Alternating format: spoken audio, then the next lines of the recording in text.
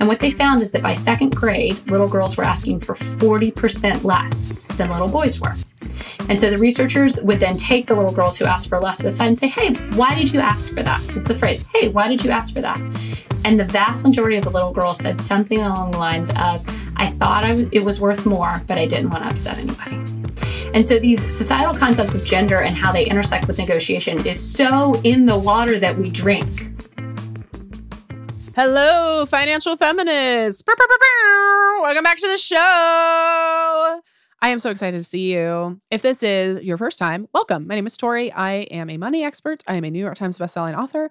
This is the #1 money podcast for women in the world, which is so fucking cool to say. And we talk about how to save money, how to get out of debt, how to negotiate your salary, how to invest, how to start a business, all through the lens of feminism and intersectionality and focused on fighting the patriarchy by getting rich. Okay, if you're an oldie but a goodie, welcome back. I'm so excited for today's episode, as I always am. Before we get into it, please feel free to rate the show, give us a 5-star review, and if you don't want to give us a 5-star review because you don't like the show, don't listen. Don't consume things you don't like. That's just a general piece of advice for you. And feel free to share the show with a friend or a loved one. That really helps us. And if you have questions, comments, concerns, if you have follow-up questions about anything in today's episode or previous episodes, if you have financial questions that I can solve in an upcoming episode, please feel free to leave us a voicemail. The link to do so is down below in the description. We are getting into hiring surges as well as annual review time. You've got to love annual review at your job. So that means one way or another, we are having conversations around compensation at work. And today's episode is so impactful about how to negotiate, scripts for negotiation, how to approach negotiation differently as a woman, and how to define and ensure success in a negotiation. As a child of a single working mother, Kathryn Valentine grew up acutely aware of the many ways in which the working world wasn't working for women. After starting her career in management consulting, Kathryn spent her time in business school researching how to negotiate specifically as a woman. That work is the foundation of her research-based approach to women's leadership development. Kathryn is the CEO of Worth More Strategies, where she helps companies advance and retain female talent.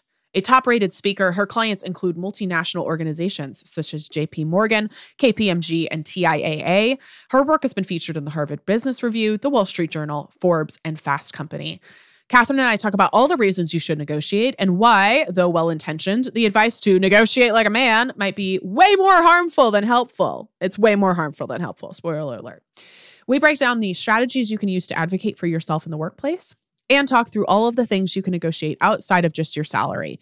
This conversation was so impactful and will be incredibly useful for anybody listening at any time in their career. We imagine this episode will have a long shelf life of folks who are coming back to prepare for their annual reviews, coming back to prepare for negotiation. So if you want to negotiate your work, your compensation, a new salary, a raise at your current job, or negotiate literally anything else in your life, then prep for this episode. We're excited to have you. Let's go ahead and get into it. But first, a word from our sponsors. Another day is here, and you're ready for it. What to wear? Check. Breakfast, lunch, and dinner? Check. Planning for what's next and how to save for it? That's where Bank of America can help. For your financial to-dos, Bank of America has experts ready to help get you closer to your goals. Get started at one of our local financial centers or 24/7 in our mobile banking app. Find a location near you at bankofamerica.com/talktous. What would you like the power to do? Mobile banking requires downloading the app and is only available for select devices. Message and data rates may apply. Bank of America NA, member FDIC. Hey, it's Ryan Reynolds, and I'm here with Keith, co-star of my upcoming film, If, only in theaters May 17th. Do you want to tell people the big news?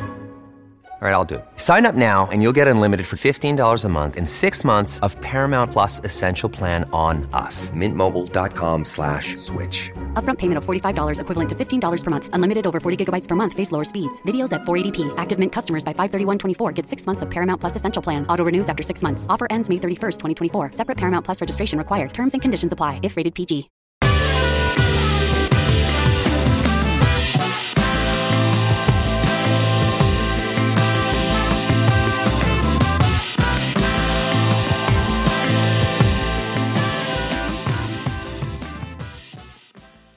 It's always really funny when you do end up reflecting on like What do I actually like spending my money on versus what am I spending my money on? Well, also, I think the other thing is it changes, right? So like as a little couple, we had it all set up. But now that we have kids, you got to go back and redo the whole thing again, I think.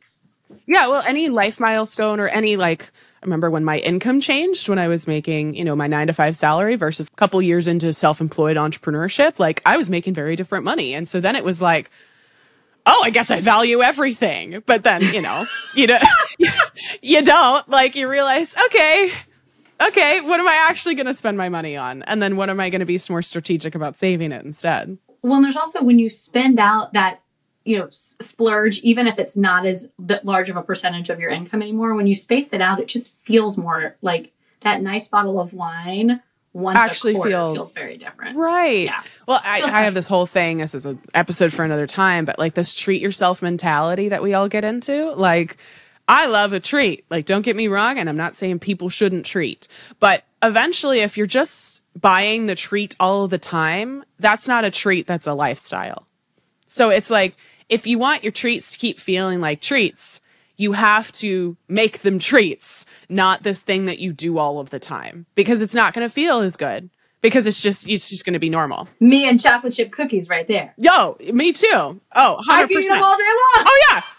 I like go into my fridge right after I eat food, even if like this is a thing I'm working on. Sometimes even if I'm not hungry, I'm just like, I want chocolate. And so then I just go and I have my little chocolate and I'm like, did you really want that? No. But or like, is it just a habit at this point? It's a habit, or it just was like that immediate hit of dopamine, but actually made me feel like shit because I'm already full. Anyway, that's a problem for another time. That's a problem for another time. I did have a chocolate chip cookie right before I got on with you. I was like, well, this is important work. Treat. That's great. We love that. It was warm. I mean. Oh, did you microwave it a little bit? It was a little gooey. Yes, because that's how into it I am. Is that at 11:30 on a Friday, I will microwave a chocolate chip cookie. Honestly, icon behavior. That is fantastic. There is a shameless plug, not sponsored, but there is a grocery store here in Seattle called Metropolitan Market, Met Market, and they have trade. Do you know about this? Well, it's been a few years since I've been to Seattle, but I stayed with a friend who is in Seattle and was like, you got to come. It is trademarked as capital T, the capital C cookie, like the cookie. And they put it on a warmer all of the time. So they bake them and then they come out and then they put them in their little like sleeve package and then they just sit on the warmer.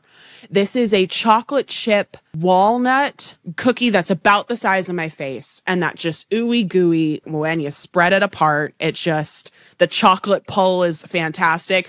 It is so good.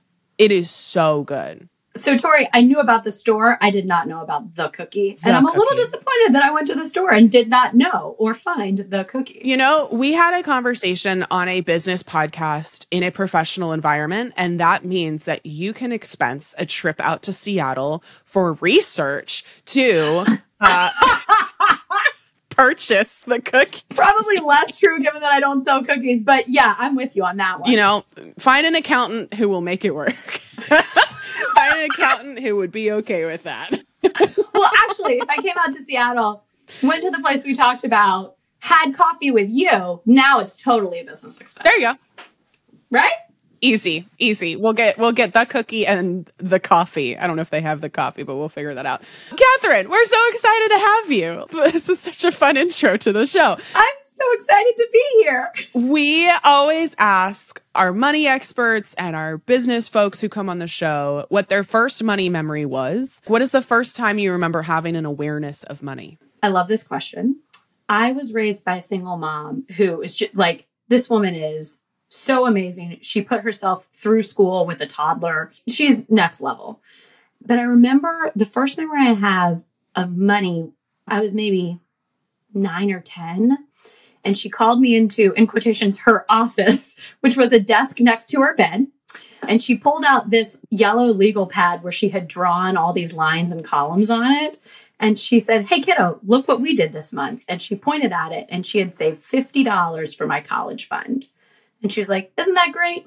And every month she would call me in. And like, Some months were big numbers, some months were real small numbers, and some months, it just didn't happen.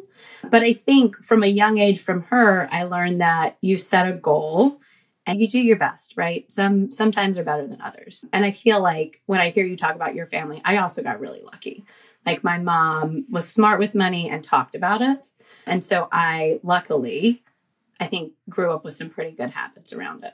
Yeah, it was definitely a privilege that I had from my family, that they were diligent about saving money, but also passed that information down to me. I took it for granted for a really long time because I didn't know anything was different. In our research, we learned that part of why you started researching negotiation, talking about negotiation, was that you bombed an interview. Oh, yeah. Can you talk to us about what happened and why that drove you to work with like gender-based negotiation? Why was that the tipping point for you? Oh, it's always good to talk about your failures right out of the gate. So I went to business school and was doing my MBA intern. And for anyone that isn't as familiar, your MBA internship is so important because you have just invested 2 years out of the workforce and like $250,000 to go get your MBA. And it really hinges on whether or not that job coming out justifies all of that investment that you made. So your MBA internship it's basically a 3-month job interview, and people get really wound up about it. So I'm doing my MBA internship, and I finished the project that they assigned me about 4 weeks into the internship. And so I decided that I was going to negotiate to be placed on another team so that I could meet more people, that would give me kind of a leg up in actually getting a job offer. And so I made the decision on Friday. I spent all weekend. This was also when like Barnes and Nobles were on every corner. So I spent all weekend at the Barnes and Nobles, like buying all the negotiation books, underlining, highlighting, like writing out what I was going to say, and then getting on the phone with my mom and like practicing it, right? I had it all scripted out. I was very turbo. I probably put 15 hours into prepping for this, right? So Monday morning I go in, and at 10 a.m. I have a meeting where I try to negotiate to be placed on another team. By 10:06, it was very clear that I had ticked off the intern coordinator. And by 10:10, I was being told that I was not a culture fit and that I would not be getting a job out of this. And so once it's clear that you're not getting a job out of this, you're like, well, shit, I got to go find a job. So I quit the internship because, again, needed to get a job. And per company protocol, if anyone quits, they are then escorted out of the building by security. So basically, in less time than it takes to like order a latte, I totally derailed my career by trying to negotiate in the way that the books told me to, but that were not actually appropriate for me. So I was in a really fortunate position where I had a year left of business school. So I went back to business school, and I spent that entire next year studying how to negotiate specifically as a woman, which no one had talked to me about, right? But I needed to understand what had happened. And at that point in time, this was 2013, research was just starting to come out on this. So Linda Babcock, who I heard on your show, but also Hannah Riley Bowles, Emily Amanatula, like all of these researchers at Harvard and Georgetown and Carnegie Mellon are starting to pump this out all at the same time. And what the research showed basically was, one, negotiation is gendered. What I say and what my brother says, that lands differently and plays differently. I don't know why that surprised me, but it did. Two, most advice out there is actually for men, but it's not caveated that way. Like it doesn't come with the warning that this is more likely to derail your career if you're a woman. And the third thing I learned is that there was a research-based solution, which has gotten even crisper over time. We now have, I have an Excel of 250 studies that back up what we're talking about. And somehow it's just not getting to the women who need it. So that's the gap that I'm trying to fill, is bringing this amazing research to people who can use it in their jobs tomorrow, or for their annual review, or to get that house they've wanted, or the car, whatever it may be. So my next question is, what are the differences? What were you taught, or what were the things that we were reading about versus what should we be doing instead? So that's a really big question. What it hinges on is that the world interprets us differently, because in any conversation, the people that we're working with bring in their own biases, right? And so what they're going to rely on, whether, whatever gender you're negotiating with, what they're going to rely on is societal concepts of gender. And societal concepts of gender say that as a woman, I should be others focused. And when I'm not, it triggers a response that is the baseline of backlash. And what we see with backlash now is not sort of the like Mad Men-esque stuff, right? It's much more nebulous. I worked with a woman who used to do analyses and then present to her executive team. And after she had a negotiation that didn't go very well, her boss started coming by her desk and saying, hey, you don't need to present anymore. Like, I got this. So she still has to do the work, but she no longer gets the credit for it, right? Those are the types of things that we're seeing in terms of the backlash that comes out of this. Or you may just be told you're not a culture fit anymore. Which, cool. Thanks, guys. Super helpful. So I guess that's a no to the promotion. Right. This may seem like a straightforward question, but why negotiate? Tori, I'm so glad you asked. So there's a number of reasons to negotiate. Anything from it positions you to be more successful to it can lower your stress to it actually makes it more likely that companies will be able to retain female talent if females know how to negotiate, right? But for the purposes of this and your audience, I think the financial ones are probably the ones that make the most sense to go into. So Linda Babcock did this research that shows that not negotiating is equivalent to leaving $1 million on the table over your career. Margaret Neal at Stanford then took that and was like, that number is very helpful. Obviously, it's quite sensitive to how old you are when you start and what you make. So let me try and do it a different way. So Margaret Neal did a round on it that shows that not negotiating is equivalent to having to work an additional 8 years to retire with the same wealth. Now, what we built, which Tori, I think you're going to get a kick out of, is we built this thing called a negotiation calculator. And if you're open to it, I would love to ask you a couple questions and just kind of run through what it looks like. Sure, that sounds great. So a couple questions I'm going to ask you is current age. And this doesn't have to be for you, Tori. It can be for a hypothetical listener. But let's just say, how old do you want this woman to be? We have a customer persona in mind for her first 100K, and her name is Jennifer. So she's 27. I love it already. Okay. And how much does Jennifer make currently? $70,000 a year. Great.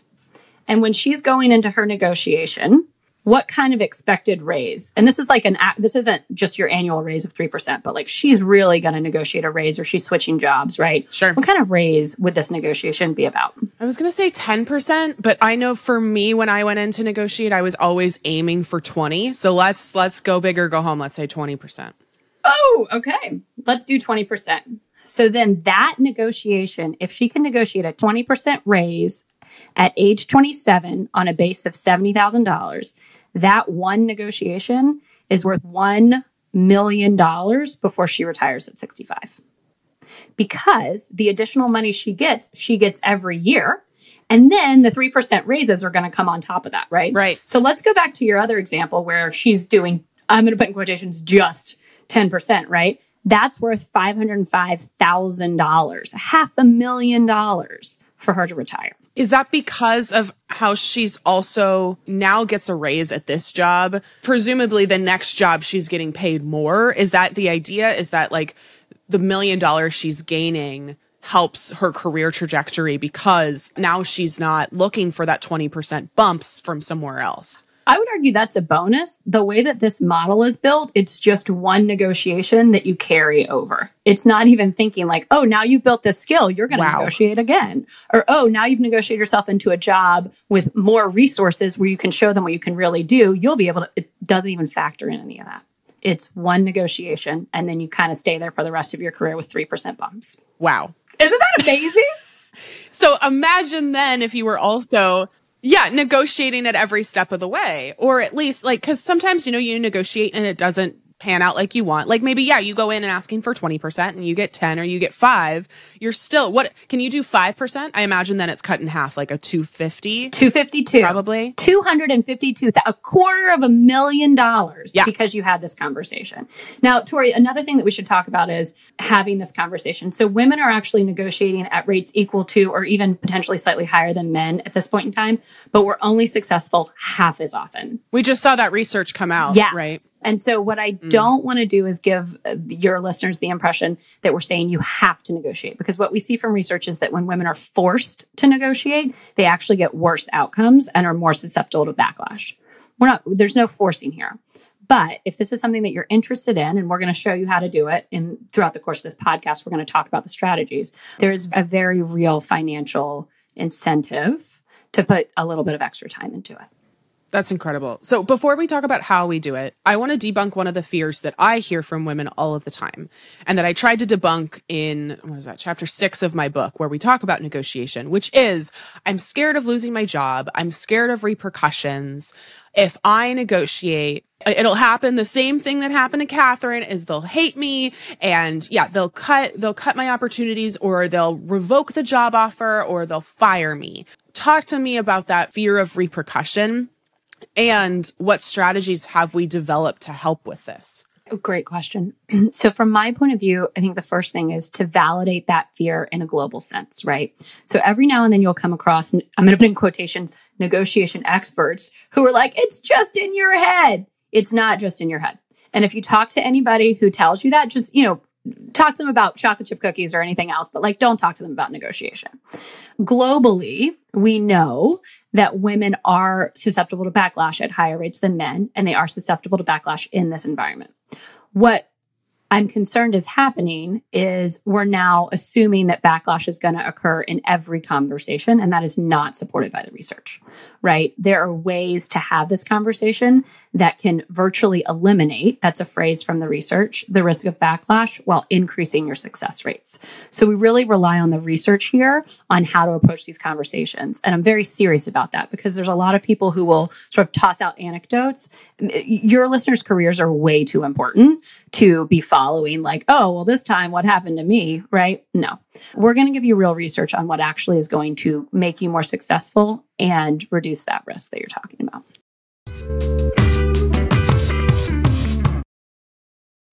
When you need mealtime inspiration, it's worth shopping Kroger, where you'll find over 30,000 mouth-watering choices that excite your inner foodie. And no matter what tasty choice you make, you'll enjoy our everyday low prices, plus extra ways to save, like digital coupons worth over $600 each week. You can also save up to $1 off per gallon at the pump with fuel points. More savings and more inspiring flavors make shopping Kroger worth it every time. Kroger, fresh for everyone. Fuel restrictions apply. So let's go ahead and get into it. How do I approach a negotiation as someone who is not a cisgendered straight white dude? And what sort of things do I need to be keeping in mind as I progress in that negotiation? What are the common pitfalls? How do I continue to focus on getting more money while also kind of playing the game like I need to play it? Okay, Tori, this is a really meaty question. I'm excited to get into it. It's kind of a lengthy answer because I want to make sure your listeners have what they need. So feel free to jump in at any point in time. So we think about it in sort of 3 steps, right? Step 1, we call the 3 principles of negotiation as a woman. Step 1 is to think holistically. So it's not just base salary, but it's taking a step back and thinking, what would make you happier at work? What would allow you to deliver more impact? What would reduce your stress? I've worked with a woman who negotiated a better chair.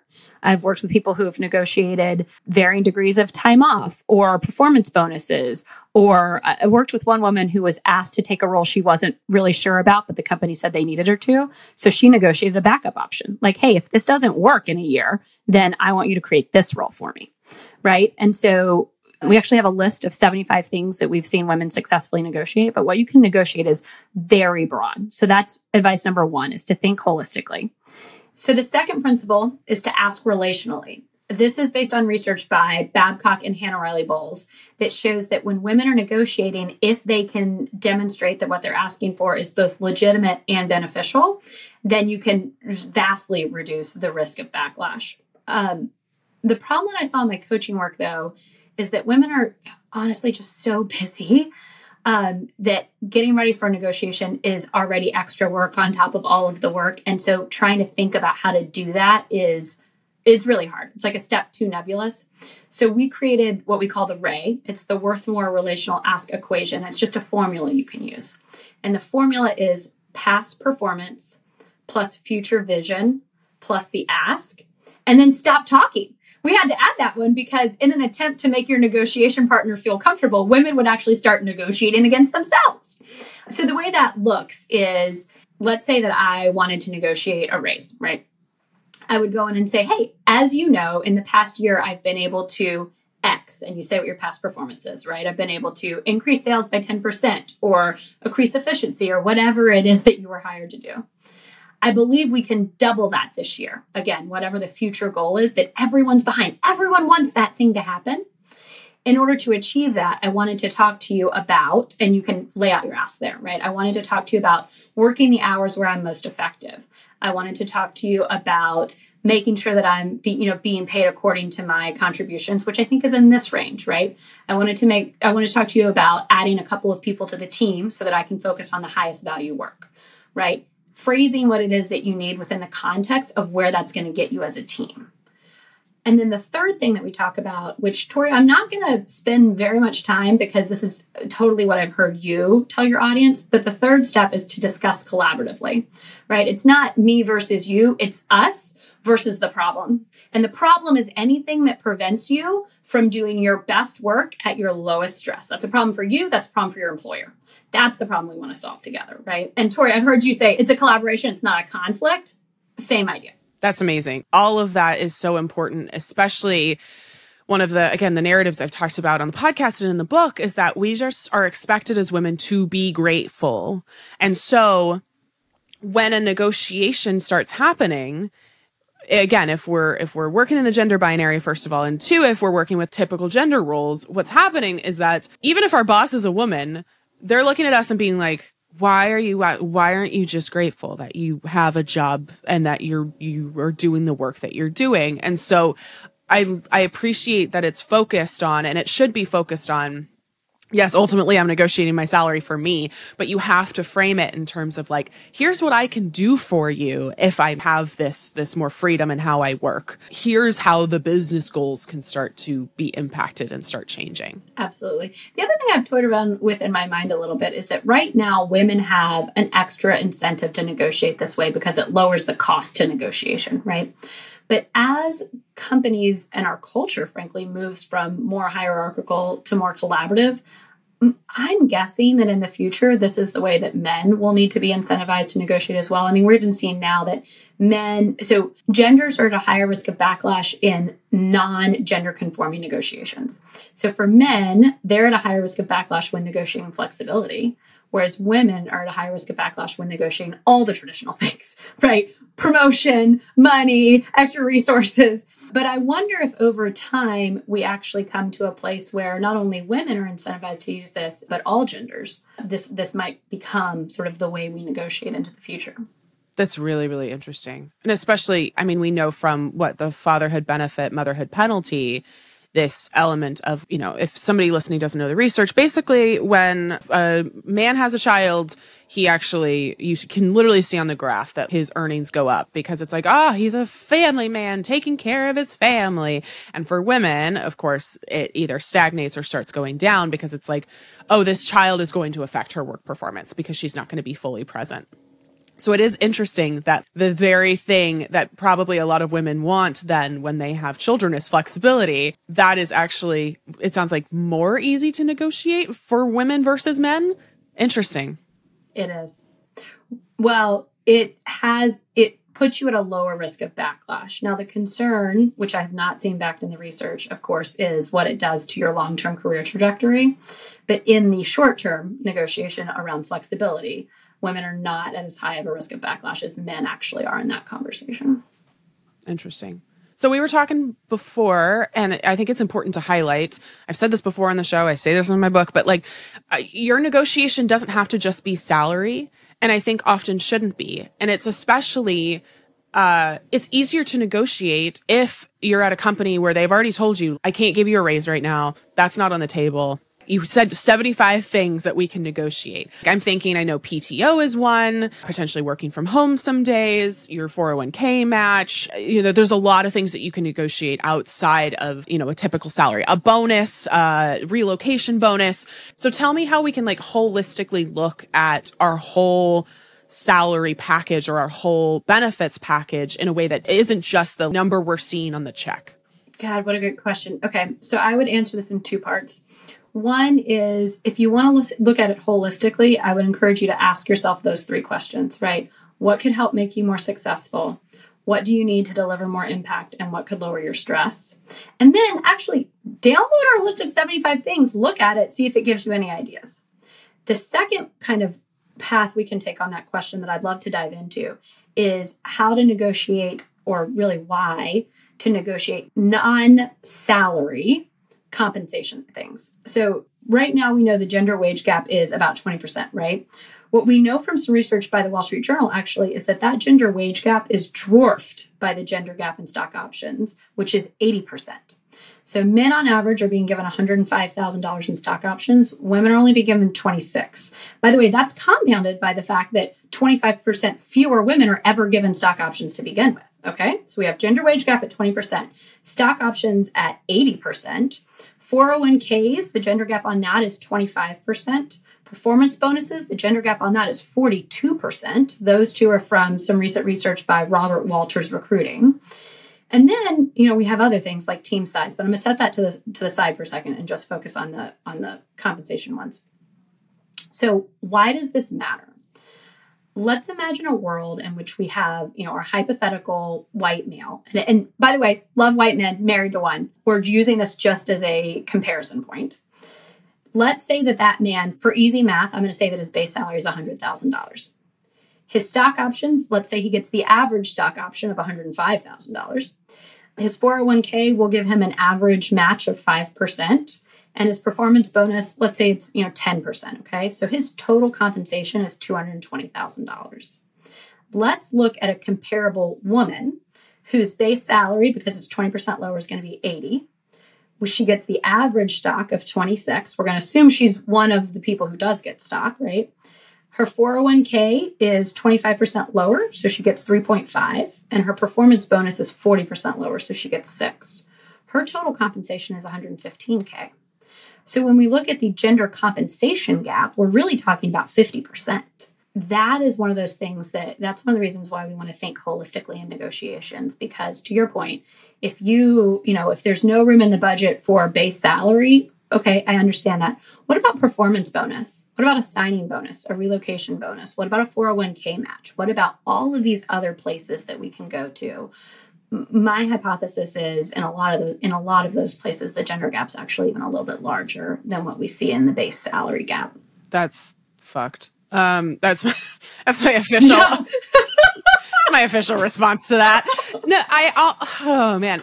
But let's say I'm listening to, because we'll do a whole separate episode on like stock options and all of that. I don't work at a tech company. Like stock options are not a thing. I imagine that there's also gaps in things like PTO, things like even the flexibility of how and when you work.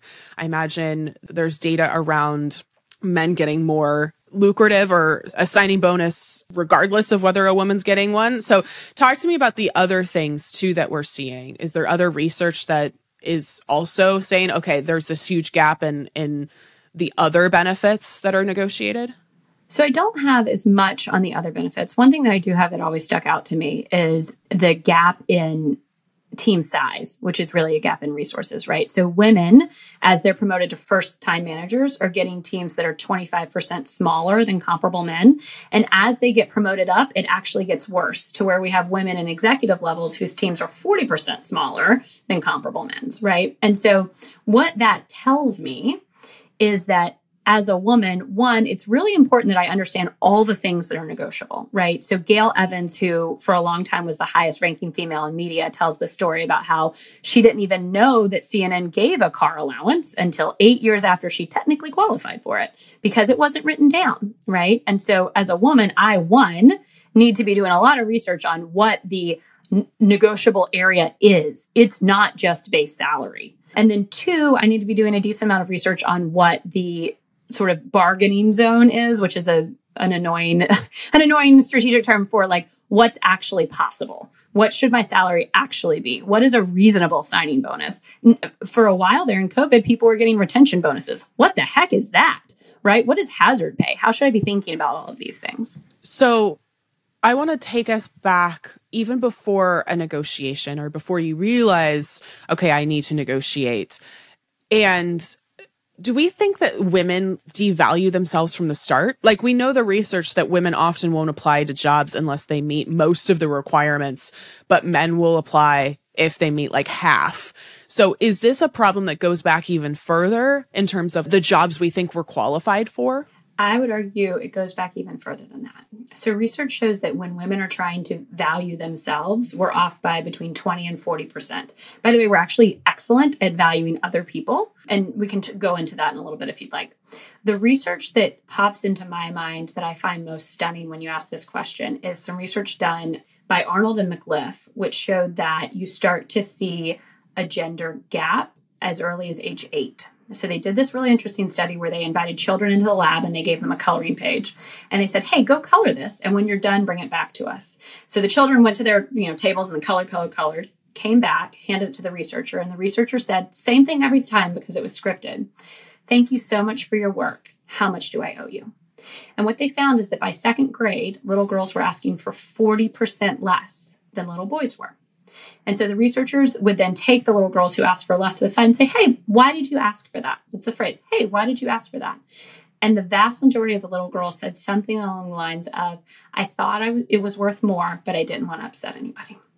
And so these societal concepts of gender and how they intersect with negotiation is so in the water that we drink that before second grade, right? So before you're like really reading chapter books, girls are intuitive enough to know that this is a bit of a scary area. Now, we have given you solutions and we will keep talking about the solutions because there are solutions. That part is so important to get across. There are solutions, but there are solutions that are because it's a big problem. Listener, you can't see me. I'm like curled up in the fetal position, No. like throwing up.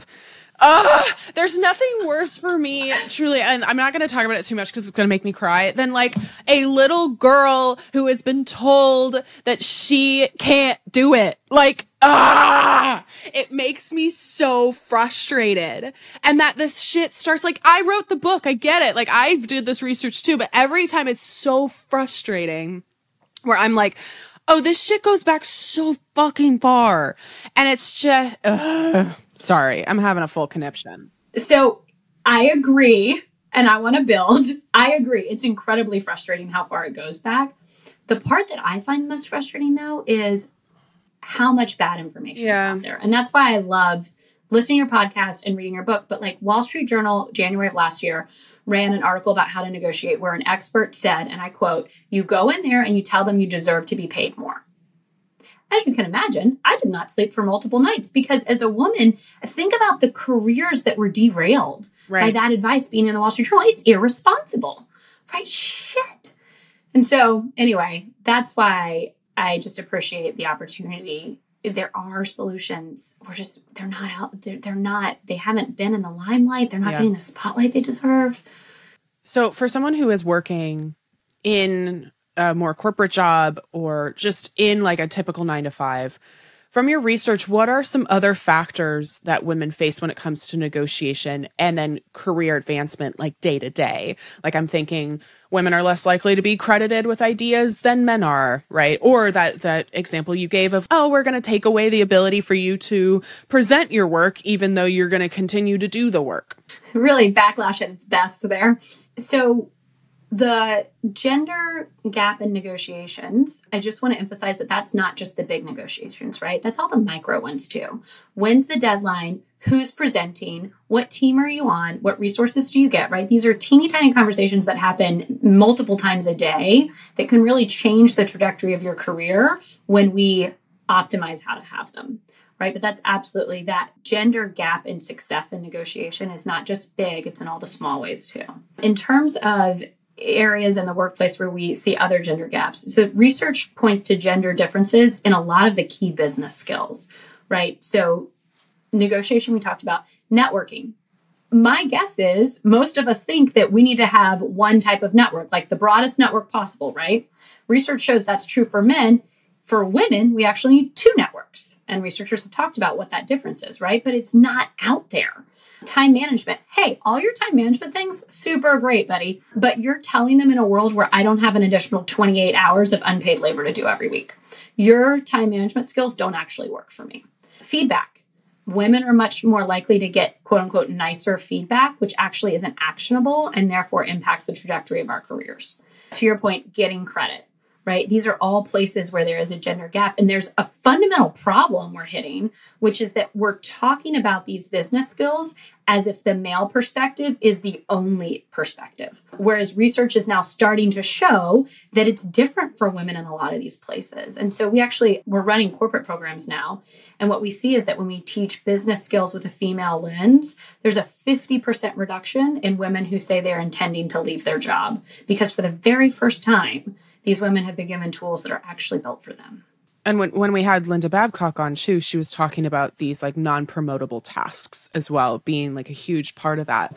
Who plans the birthday parties? Even like a DEI coalition at your company is very rarely compensated. And so women, and typically women of color, are doing a lot of these tasks that take up a ton of your day and a ton of your time and keep an office running. But then at negotiation time, it's very hard to convince someone who is, you know, in a position of power to be like, you need to compensate me because I planned the retirement parties. Like that's a difficult ask. Yeah, her work in that area is so phenomenal. It's really eye-opening. Yeah. So we've kind of been dancing around this. Talk to me about the mistakes that women make in negotiations. I think of the first one, obviously, from our conversation, which is approaching it like a dude. That's not going to work. Or taking the advice that like is for men and thinking, oh, that'll work for us as well. And of course, that's not our naivete. That's the fucking Wall Street Journal telling us that that's how we should do it. So I feel like that's probably one mistake. Talk to me about some other mistakes that you're seeing women make in these negotiations. So there's three that I would say I see a lot. One is waiting until your back's against the wall. Negotiating historically, and I hope now with the tools that we're talking about, not as much, but negotiating historically has been more difficult for women. And so we tend to wait until we absolutely can't avoid it. The problem is that you get better results when you negotiate proactively. So, Tori, I'm actually thinking of the story that Molly Fletcher told on your podcast about the negotiating that she didn't have rent in exchange for teaching this tennis class. That's the kind of negotiation we want to be doing, right? Negotiation where you envision what you want, you think about what you need to get there, and then you proactively negotiate it. So that's one, is waiting until your back's against the wall. If you can avoid it, I highly encourage you not to do that. The second one is negotiating just one issue at a time. And a lot of the things that I used to hear from my clients is they wanted to keep it easy for the person they were negotiating with, so they were just going to ask for one thing. The problem with that is if you just ask for one thing, then once, budgets are locked or whatever it may be and their hands are tied, there's nowhere else to go. Instead, I would recommend asking for at least three things. So then, budgets are closed and we can't do a raise this year.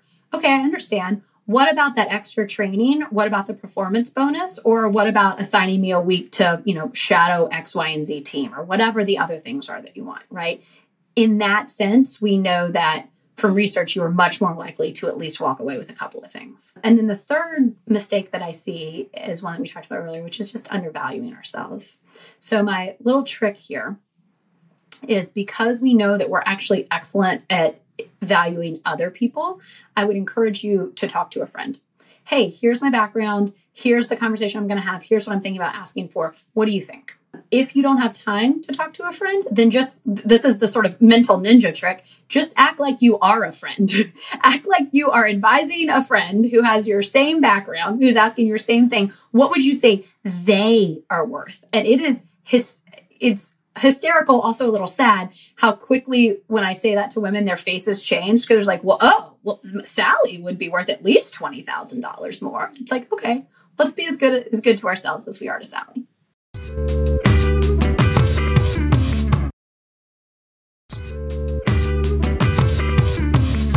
One of the things that I've read in the research and that I try to teach women is, even in the negotiation, we are very altruistic and selfless. And so we won't fight for ourselves. And when I say fight, I mean collaboratively, but we won't go to bat for ourselves as much as we'll go to bat for a favorite coworker or our best friend or our partner. So I have women picture, who are you actually negotiating for?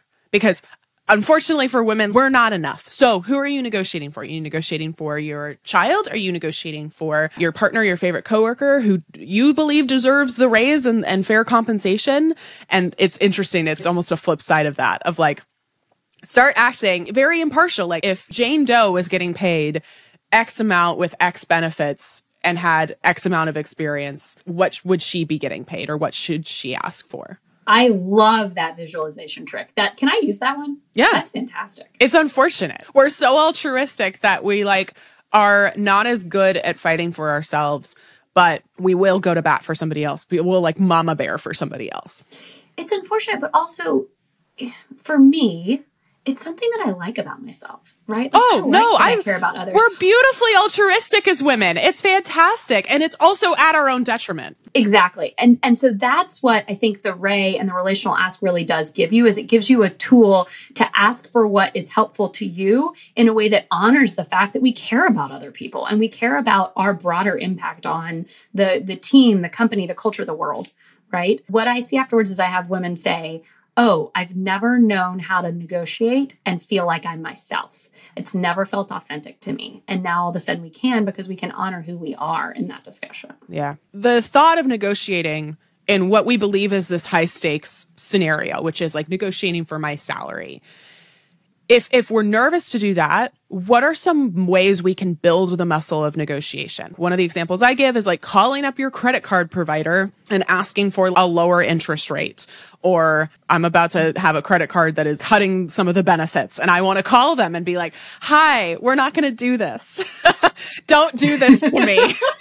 How do we figure out how to not do this? So talk to me about like the muscle building that we can start to do in our everyday lives. Like, I think if you have kids, you're a master negotiator already. You negotiate with your children constantly.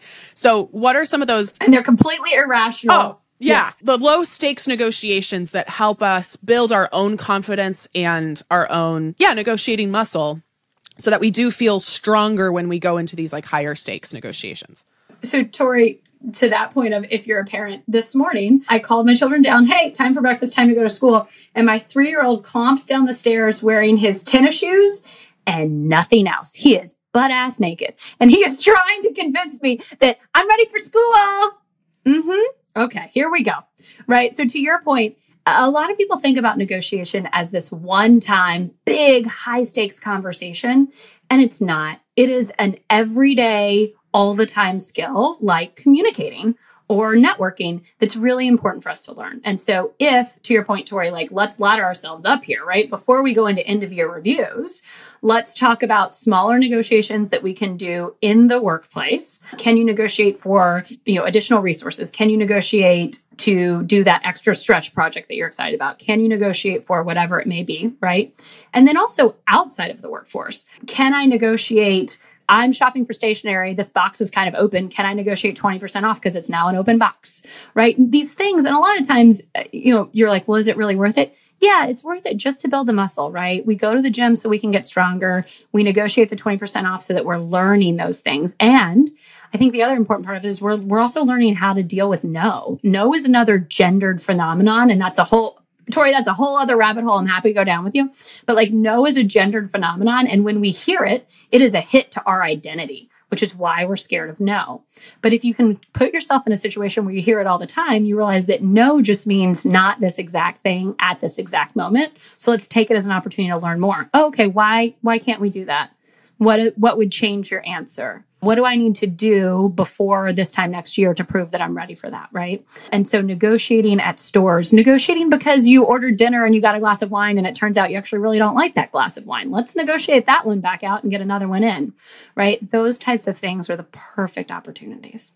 I want to highlight what you just said, which is if you hear no, what do you do?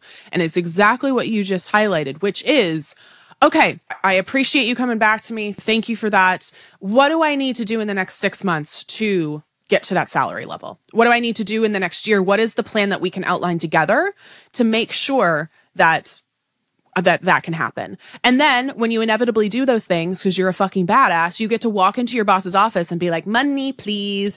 Now, what I've always told people too is get it in writing, because I've seen companies do the shit and you can't see her. She's giving me a thumbs up, which is great. The things that happen is like you have this conversation and your boss is like, cool.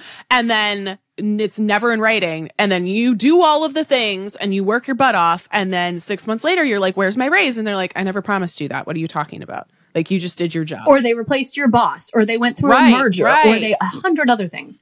And so to your point, I agree. What we always say is after you've had that conversation, number one, the goal is to walk away with a rubric. I want a checklist of X, Y, and Z things I need. And when they say, well, you need to do something that's very nebulous, it's okay, great. How do I do that thing? Right. I worked with a woman once who, in order to get the promotion, her boss was like, we need to run a P&L. You just can't make up a P&L. And she was like, okay, well, how do I do that? And he was like, oh, right. We haven't given you the opportunity. Here, let me break off part of mine and give it to you to run. And it was like, well, thank you. Right. So here's the checklist of what I'm going to do. And we've talked through how I'm going to do it. I'm going to leave your office. I'm going to write you a note that says, thank you so much for your time. I really appreciate the guidance. Here's what we discussed. Please let me know if I misunderstood any of this. And then every time you check a box, you send another note. Thank you so much for that discussion we had in February. I really appreciate the time. I'm stoked to share that we were able to X, Y, and Z because I did whatever thing you told me to do, right? Really looking forward to that annual review this year. I will also say, as someone who now is a boss, I need that because I have a million things going on. And I might not remember. I'm not trying to skirt out of giving you a raise. I might not remember everything we discussed. Or to your point about like, yeah, I did it. That would be great for me to have a check-in of like, great, my person that I manage is doing their job and fucking killing it. Great. And then I get a great moment to be like, hopefully a good boss and be like, yay, I'm so excited for you. Let's have a conversation in the next couple weeks. It's also doing me as a boss a favor because I have a busy life. I have everything going on. And if you can make my job easier, I'm more likely to give you a fucking raise. Well, and the thing that I love about that, Tori, is sometimes when we talk about negotiations, there's a tendency to demonize the manager. Yeah. And that's not the case, right? No. I guess occasionally it might be the case, but very rarely. I would love to give you more money, but sometimes there's budget restrictions, or we just had this huge unexpected cost, or we have to bring on 3 other team members to hopefully support you and not have you take on as much work. So it's like, there's a lot of things that we're always thinking about. And for me, at the end of the day, like, I want to treat people well. I would love to give you a raise. There might be some factors that play into whether I can do that or not. And that's why I love this idea of asking for multiple things, because I mean, one thing that we see a lot of times in bigger companies is that the salary is officially locked. Like, that's not always a line, but it's much more fuzzy over here in performance bonus land, or signing bonus land, or moving bonus land, or retention bonus land, right? These are all, they live in, on money trees somewhere. And so that's why I love this idea of always negotiating for more things. What is something that we can do in our own organizations where we can advocate for more transparency around pay, or just generally build more equitable workplaces without as much gender bias? I really like that you do these softball questions. That was sarcasm, everybody, in case you didn't read that subtext. Yeah, we're going to solve gender equity in the workplace right here, right now. Let me break it down. Like, I'm thinking, like, figure out how to not do those non-promotable tasks, or figure out a way to show their value, or just have conversations about your pay with your coworkers. I'm thinking about, is there some actionable things we can start doing as individuals? Yes, I think all of those, right? And the more, I believe, the more transparent we are, the better it is. There's a rabbit hole, by the way, that I can go down on how information travels and what that means, but we'll put a pin in that one. We can really go there if you want to, right? I think the way that I am thinking about it right now is really a mindset shift that gives us more grace. And so what I mean when I say that is, the business world was not built for us. And the tools that exist in that world were not built for us. And so I try to picture, I live in Georgia. And so I try to picture like the Masters in Augusta, going into the Masters and every golfer there being handed a golf club that was built for the average woman who is 5'4", right? Can you imagine the volume of complaints we would hear? What is this shit? Right? Like, this was not built for me. What about this shit? Like, of course I can't do my work with this. You are asking me every day to do my work with tools that weren't built for me. So the way that I've started to think about it is creating this research-backed tool set for women so that we can stop using the things that were built for men. And so I think that what that means for your listeners is like, get your hands on gender-specific training and then share it with your colleagues, right? Share this episode with your colleagues, because now what you're doing is you're not only giving them the information they need, but you're creating a support network. We can now support each other when we're preparing for these conversations because we're coming from the same information base. That's kind of the way that I'm thinking about it right now. The answer to this question evolves monthly, though. So happy to have this conversation again soon. I don't mean to ask you the solve inequality question for me, but That ends up happening, I think, with every guest. We're like, so I'm just trying to take it like, because at the individual level, right? It's negotiate your salary and learn how to do that. But also none of this changes unless the actual, like the aquarium we're in changes, you know? So I'm trying to figure out what are the ways that we as individuals can help contribute to that change, you know? Well, and I think it's building awareness around the fact that it's amazing how I see managers, just the look on their face, managers of all genders, when they find out that on average, women are given 25 to 40% fewer resources to do the same job. Wait, what? And then you kind of break it down and all of a sudden it's like, oh, you see behind the curtain here, right? And so right now, I think it's an information game. I would say, you know, we know that information travels through historical sources of power, which is white men at this point in time. And so when you are thinking about doing research for your negotiation, make sure you don't just ask women. Make sure you ask men too. And you can ask, I love asking former colleagues because like they don't have a dog in this fight, right? They don't care. You can ask recruiters. We actually have a list of 50 places you can go to, right? But make sure that you're not just asking women. If you can leave our listeners with one tip or one piece of advice for them walking into a negotiation, what would it be? Well, the first thing is reassurance. You have a huge leg up because you've listened to this episode and you realize that there actually is a different way to do it, right? A different way that, you know, hopefully honors who you are. The second thing I would say is that it's really important to plan a reward afterwards to reward yourself for being brave. And we know from research that if you have something to look forward to, it actually changes how you act in the negotiation. It makes you more successful. But just having this conversation makes you brave. So let's reward that, right? Maybe it's a dinner out with the friends. Maybe it's that you're going to forget all of the things I need to do at home and I'm just going to go on the hike that I really want to go on, right? Maybe it's that bottle of wine you've been eyeing, but can you tell I'm a drinker? The bottle of wine you've been eyeing, but you haven't purchased yet. Whatever it may be, like plan that afterwards and then give it to yourself just because you were brave. The other thing that I think it's helpful for people to know is when I was coaching, I would have folks come to me and say, I failed because they didn't agree to it in that meeting. The average negotiation takes 25 days because these things are really big and important. And so, you know, give yourself some grace on that. That honestly seems quick to me. Well, that's average, right? Yeah, Half of them take 25 days longer. seems fast. Yeah.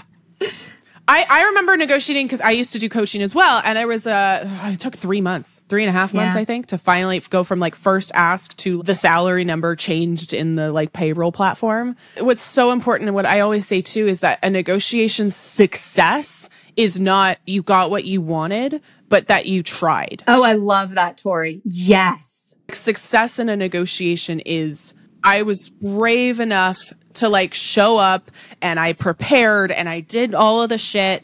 And even if they said no, or even if they said not now, that is success because I showed up and I did my best and I prepared all my research. And you'll love this. I actually was cleaning out my closet probably about 2 months ago. And I found my manila file folder of all of my data and my stuff I had put together to ask for my first raise at my first big girl job. And it looked like a crib sheet. You know, it was like in pencil and then like 3 different colors of pen when I would remember new things. And I had it like labeled of like, first you're going to say this and then you're going to say this. And then I had gone, I don't recommend this, but I had gone to coworkers and basically been like, hi, can you give me a review of working with me? You know, somebody reviews books of, you know, Tori is a well-organized and helpful member of my team. Like I literally went. So now I have a testimonial. Literally, I was like, I put together testimonials and I remember my boss being like, these are unnecessary. And I'm like, okay, great feedback. Good to know. But I found the folder. I spent weeks preparing for this, 23-year-old me, like weeks preparing. And I look at that and I'm like, God, she did so much work and she was so fucking brave. And like, I ended up getting what I wanted, which was great. But I was also just like, you know what?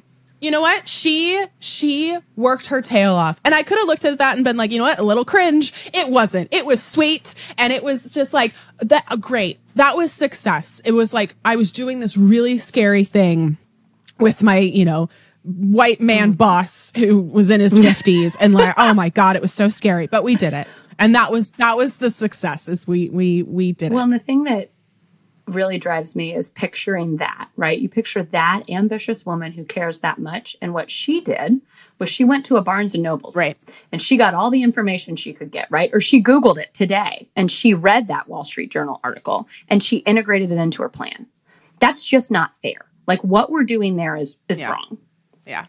What is the pep talk that you wish you could give women? I am thinking about the pep talk I would give 22, 23-year-old me. Give me a sentence or two. What is the pep talk if they're about to walk in? Maybe they're listening to this as they're about to walk into a negotiation. What do you want to say to them? What's the pep talk? The first thing I want to say is that you're incredibly brave and we are totally behind you on this one. The second thing I want to say is you have a huge leg up now because you've listened to this episode and you actually know there's another way that isn't being talked about. And the third thing I want to say is just remember the Ray. No matter what you're asking for, just remember the Ray. Past performance plus future vision. It's really important. That's the thing we're all behind. Plus your ask, and then stop talking. No matter what you're asking for, if you can just run it through that formula, we know your chances of success are much higher and your risk is much lower, which means, frankly, you can ask for whatever the hell you want if there's no risk, right? Like just go have a field day. Amazing. Kathryn, thank you so much for your time and for your work. Where can people find out more about you? Tori, it has been a true pleasure to be on this with you. Thank you for the opportunity. For any listeners, I would say there's two things. One, I want to offer you our resource of 75 things that we've seen women successfully negotiate. And so if you go to our website, it's worthmorestrategies.com. At the top, there's a yellow bar. Click on that and we'll have that list emailed straight to you. And the second thing is we're not coaching anymore. And I'm really focused on speaking and trying to get this message out to just as many women as I can. So if you happen to be part of a women's organization or an ERG, or if you're organizing a conference, consider recommending me as a speaker. Like, help us get this message out to more women. I love it. Thank you so much for being here. Thanks, Tori. Thank you to Kathryn for joining us. You can find out all of the information about how to work with her, how to get her salary information, her calculators that she talked about in the episode down below, linked in the description. Thank you so much for being here, Financial Feminists. This episode, I think, is especially important to share to make sure that you and the people in your life are getting compensated fairly for their work, and how to go about asking for more money if you discover you are not being compensated fairly. So please feel free to share this episode far and wide. We would so appreciate it. Thank you so much for being here. I hope you have a kick-ass week. Good luck in your annual review, and I'll talk to you soon.